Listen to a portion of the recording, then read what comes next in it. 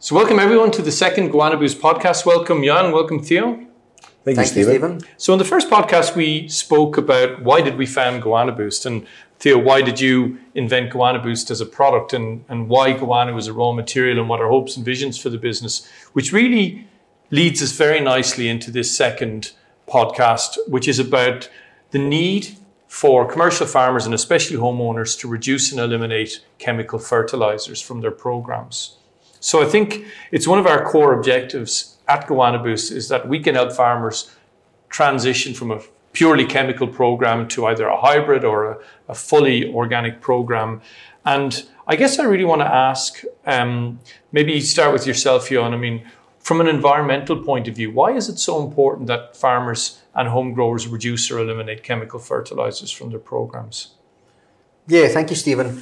If we just look at, without going into too much detail, the importance thereof is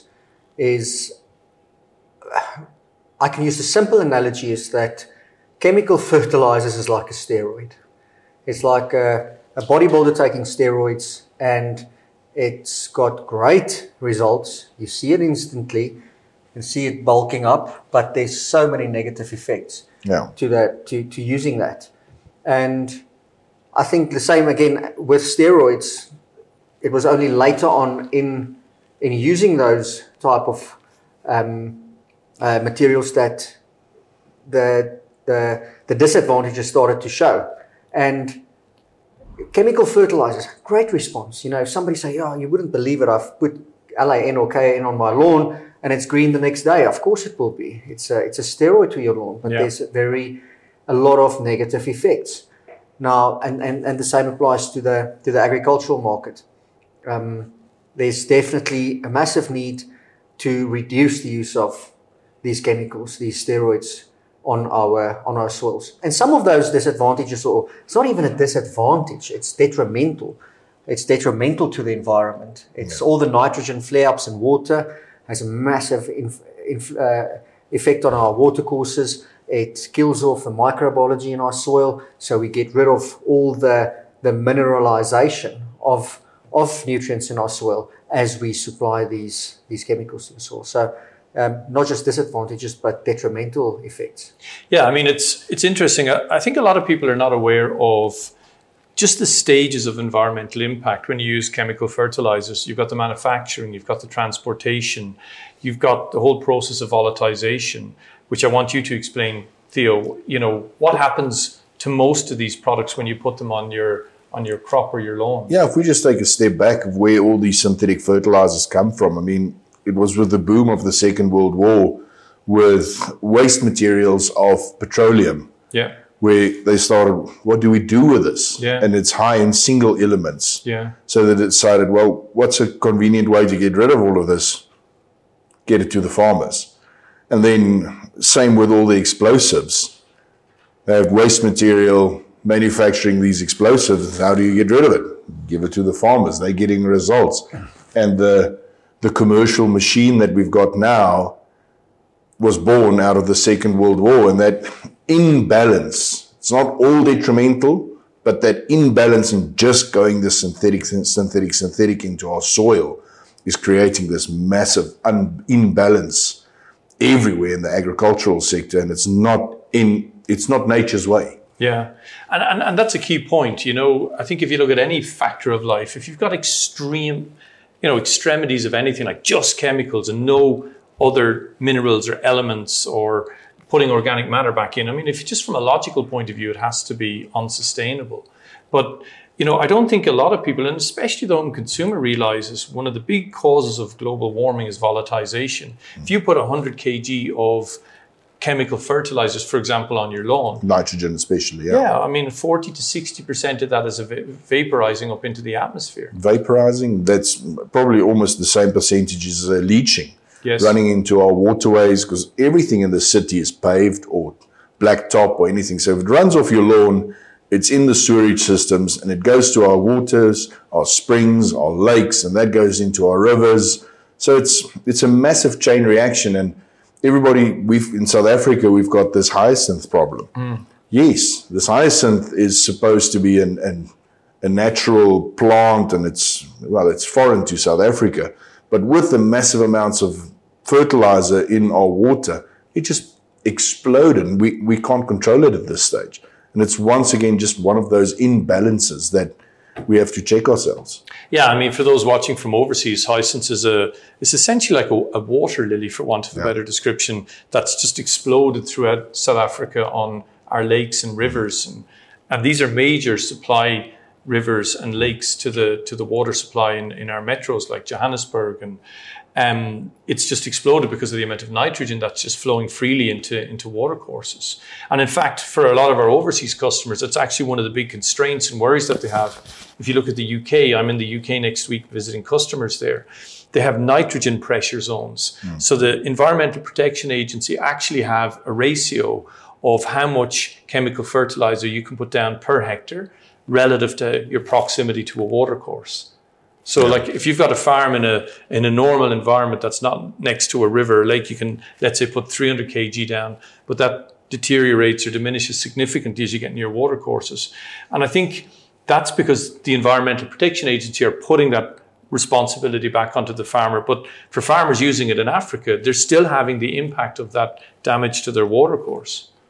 Absolutely, yeah. Yeah. So, it kind of leads me, sort of to the next topic, and we've touched on this during the course of this conversation, and that is the impact of chemical fertilizers, both on soil health and the need to start taking more cognizance of the need to improve and maintain our soil health. So maybe, Theo, if you might just talk about what is the impact of putting just a chemical program, an NPK fertilizer, on your soil year after year without bringing organic matter into that program? We've actually started seeing the devastating effects of monocropping in the late 30s. And just absolute desertification.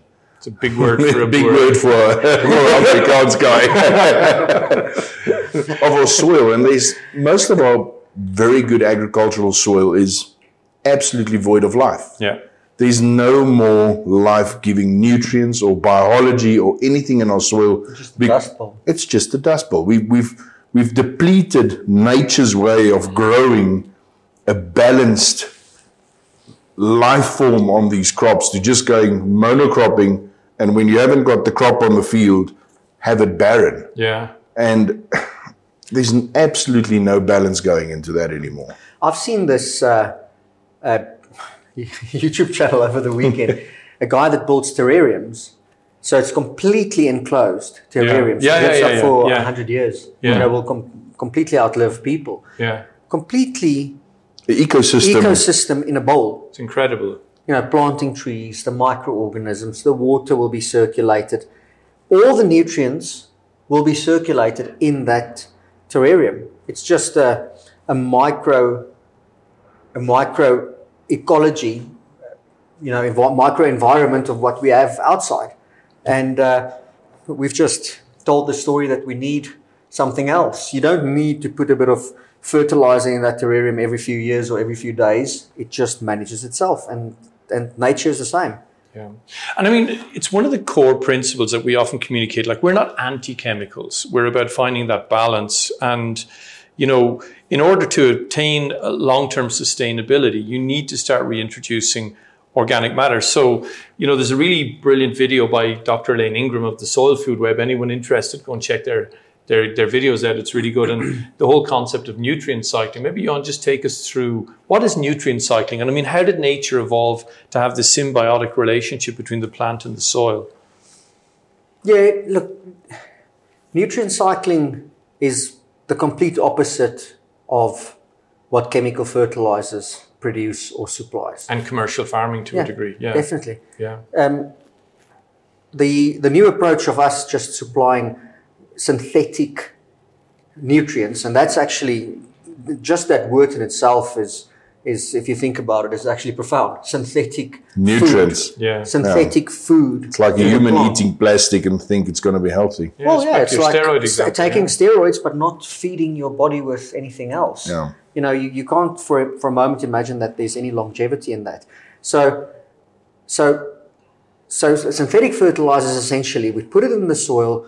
Whatever is not taken up by the plant within a few days is back into the atmosphere because it's volatile. It was engineered through a chemical process, and it goes back to its original form quite quickly, back either through water leaching or either back into the air, and a bit of it is taken up by the plant. It gives the plant a massive boost, and the farmer is happy. Very little of it stays in the soil because we don't have that organic material built up. Yeah. Nutrient cycling is the exchange, like we've just explained in that terrarium, the exchange of carbohydrates, sugars, in exchange for nutrients that goes into the plant taking the carbon out of the atmosphere, nitrogen out of the atmosphere, and binding it, turning it into sugars. The sugars gets extracted from the plant roots in a transaction with microorganisms that gives back the nutrients to the plant.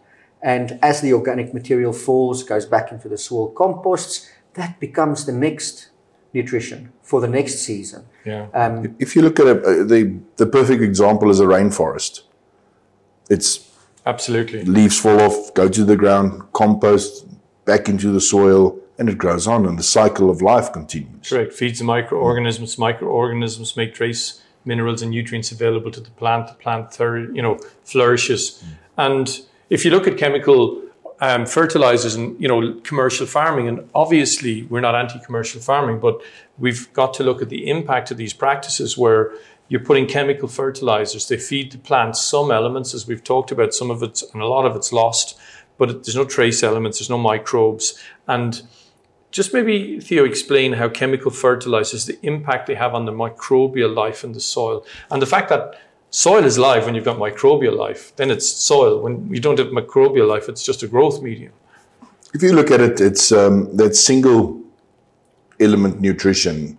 It's extremely high in that single element. So when it comes into contact with any of our microbial life or soil organic matter, it burns. Yes. And every farmer knows this. That's why he doesn't put his roots right up to it. He spreads it out away from this, but that burns the soil. And year after year after year of this, coming back to the explosion, why do you want your soil microbial life wanting to be close to fuel or close to a TNT source? It's just absolutely detrimental to that. It's poisoning our soil life. Yeah. And this leads me to the key question. So I started this podcast by saying, we want to help commercial farmers reduce and home growers eliminate chemical fertilizers.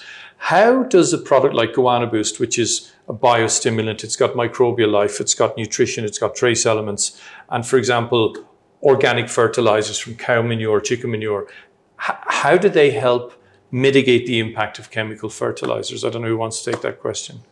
I think it's there's two ways of answering this.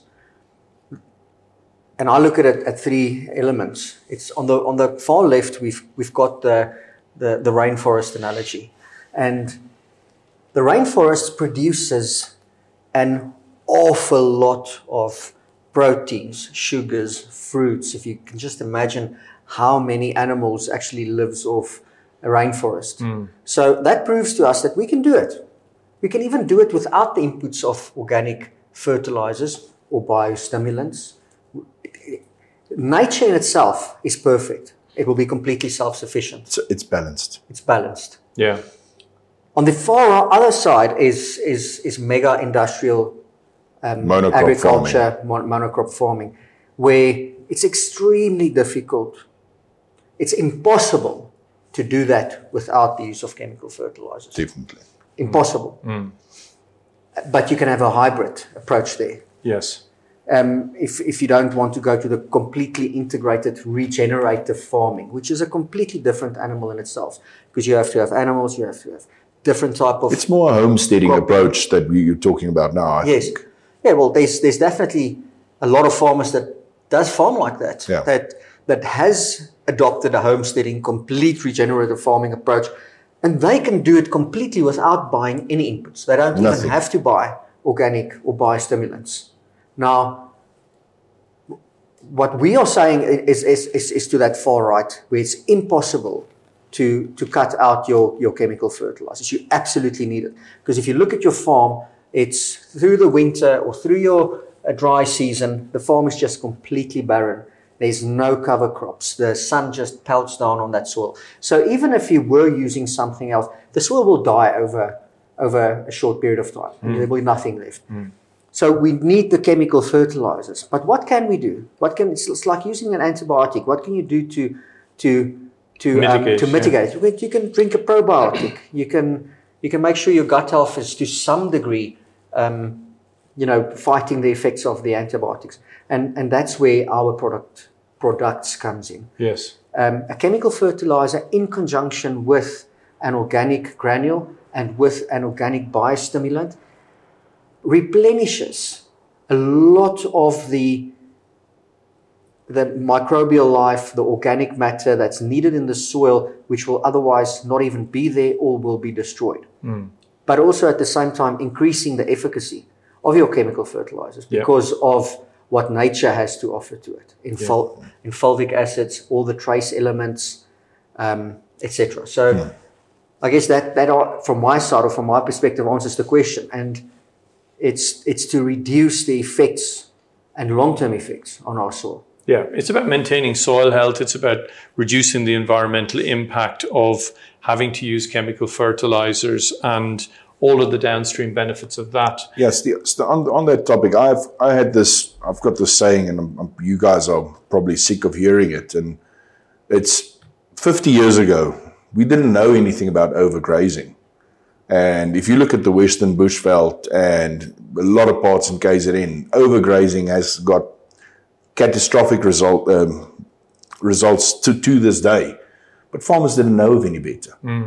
Until we started putting in camps, moving the cattle, not overgrazing. But until then, it's not the farmer's fault that he overgrazed. It was just a dry season or circumstances, financial circumstances or whatever. So it's not the farmer's fault this. Nobody's educating our farmers, or we're educating the farmers about the consequences of overgrazing. And it's been mitigated now. People move their cattle. It's intensive grazing. It's with feed. It's much better managed these days than it was 50 years ago. And I think synthetic fertilizers, it's just nobody really knew what the detrimental effects of long-term use is. And most of the farmers are waking up to it in using biostimulants and organic inputs in limiting these effects. So the next topic I want to cover is the whole concept of nutrient density. Producing crops and fruit and vegetables that are more nutrient dense. And I think one of the big things that we've seen in commercial farming is this kind of focus on yield. How many tons, how many, kilograms of product are we getting out per hectare, per tree, per whatever. But in a way, we've lost that whole concept of you can get a tomato and it can be perfectly formed and, red, but it's tasteless. What is the impact again of a product like Guana Boost as a biostimulant or an organic granule or fertilizer on the nutrient density of a plant?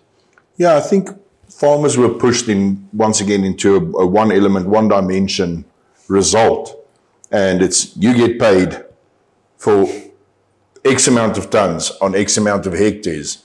And this is what you need to produce to be a profitable farmer. The more you produce, the more profit you make. Correct. There's no gradients, it's either juice, B grade, A grade, or super grade. There's no nutrient density. And how many times have we spoken to our grandparents and say, tomatoes don't taste like tomatoes anymore? Exactly, yeah. But I don't think it. But if you start thinking about it and analyze the thought behind it, if you feed your plants plastic, your plant will produce plastic. Yeah, you are what you eat. And that's same with plants. Plants is what they eat. Yeah. And the thing is, if you look at produce for humans and for human consumption, you don't go to Woolies and buy a punnet of let's say strawberries, and it actually says what the nutrients is that it contains per, how dense the nutrients are.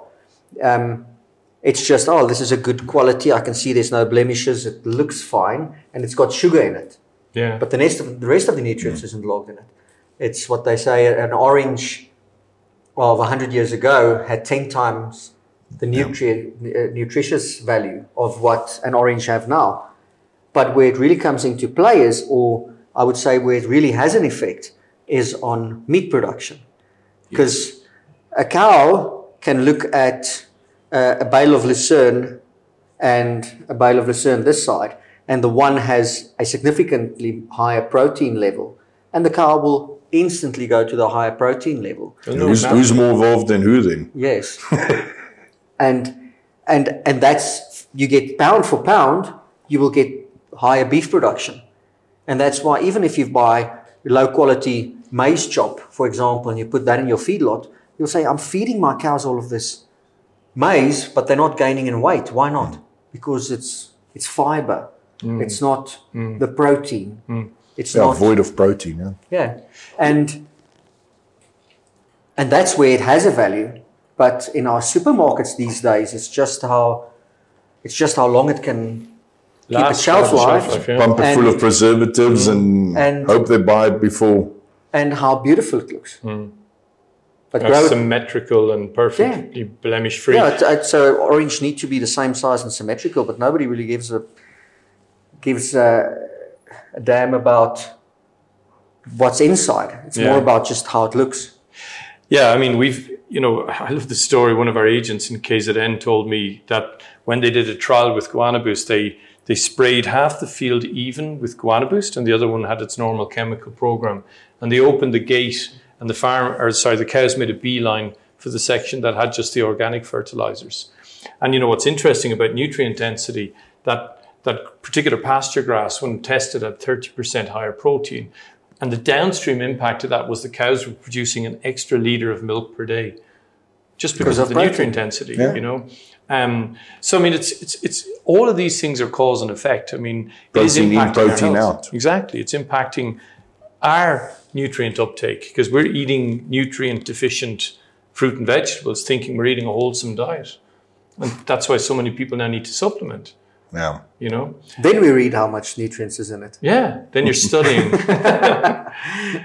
So another thing that's coming, and I mean, we're recording this, it's February of 2024 in South Africa, and there's rumblings about regulatory changes, But I'm, as I mentioned, in the UK next week, and I'm visiting some of the major growers and retailers in the UK, and there's not just noise, there's screaming pressure from a regulatory point of view. I know a lot of the news is not coming to us, but all the farmers in the UK, in Germany and Holland, and they're up in arms about these regulations being pushed onto them.